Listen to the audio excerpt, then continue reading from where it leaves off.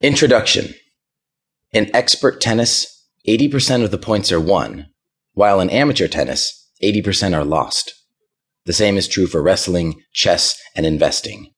Beginners should focus on avoiding mistakes, experts on making great moves. Eric Falkenstein. I felt like I was about to throw up as I uttered words I never thought I would have to. I'm sorry, this is really hard. I appreciate everything you've done for me, but I have to let you go. He looked at me stunned like a deer in the headlights. Though he knew things weren't going great recently, it looked like he hadn't even thought of being fired. He said, "Okay, wow, didn't see that coming. So 2 weeks then?" I had consulted my investors and lawyers the week before this conversation, and they both told me that the termination should take effect immediately at the end of the day on a Friday. This was brutal.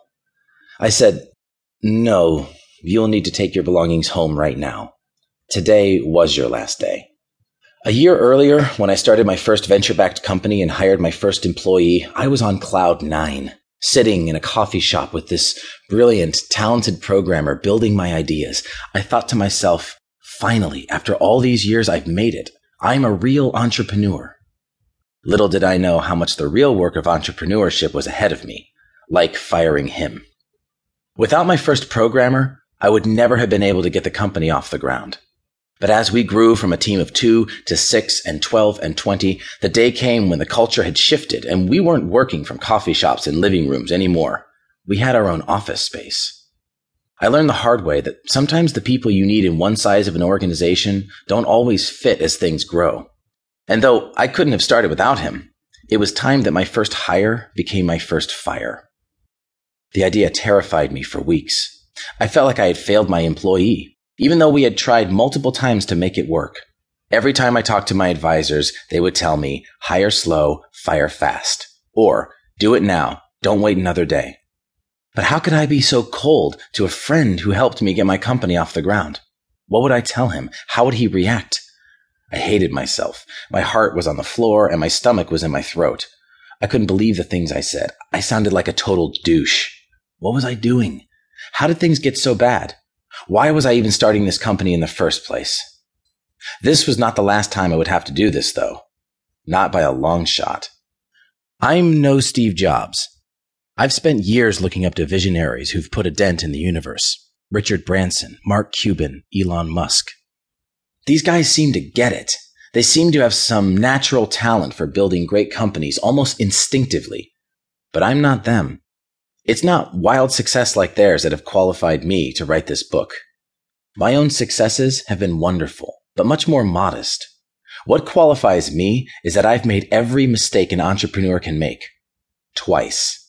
I spent a decade chasing short-term gains, quick money, and early exits. I chalked up my daily frustrations with myself and with my companies to the rigors of entrepreneurial life, and I continued to grind through it. I wore down. I burnt out.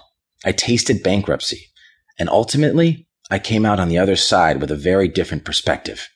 Nassim Taleb, in his groundbreaking book Anti-Fragile, explains, "Negative knowledge, what is wrong, what does not work, is more robust to error than positive knowledge, what is right, what works." Said another way, what worked for Richard Branson or Steve Jobs may or may not work for you. It's hard to tell. But it's very likely that what doesn't work for any entrepreneur won't work for you either. This is a book unlike any other entrepreneurial books.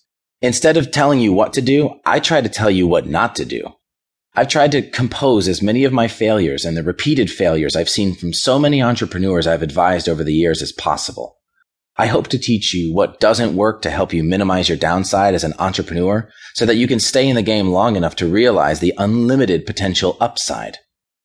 With all my failures, I eventually realized that the only way I could ever build a company and career that I was truly proud of was by treating startups as a long-term craft, by protecting the downside and exploiting upside optionality when it came. I became a craftsman founder, dedicated to skillfully building companies that held a clear mission and honored my core values. A storyteller committed to building and maintaining relationships with customers, investors, and my personal support system.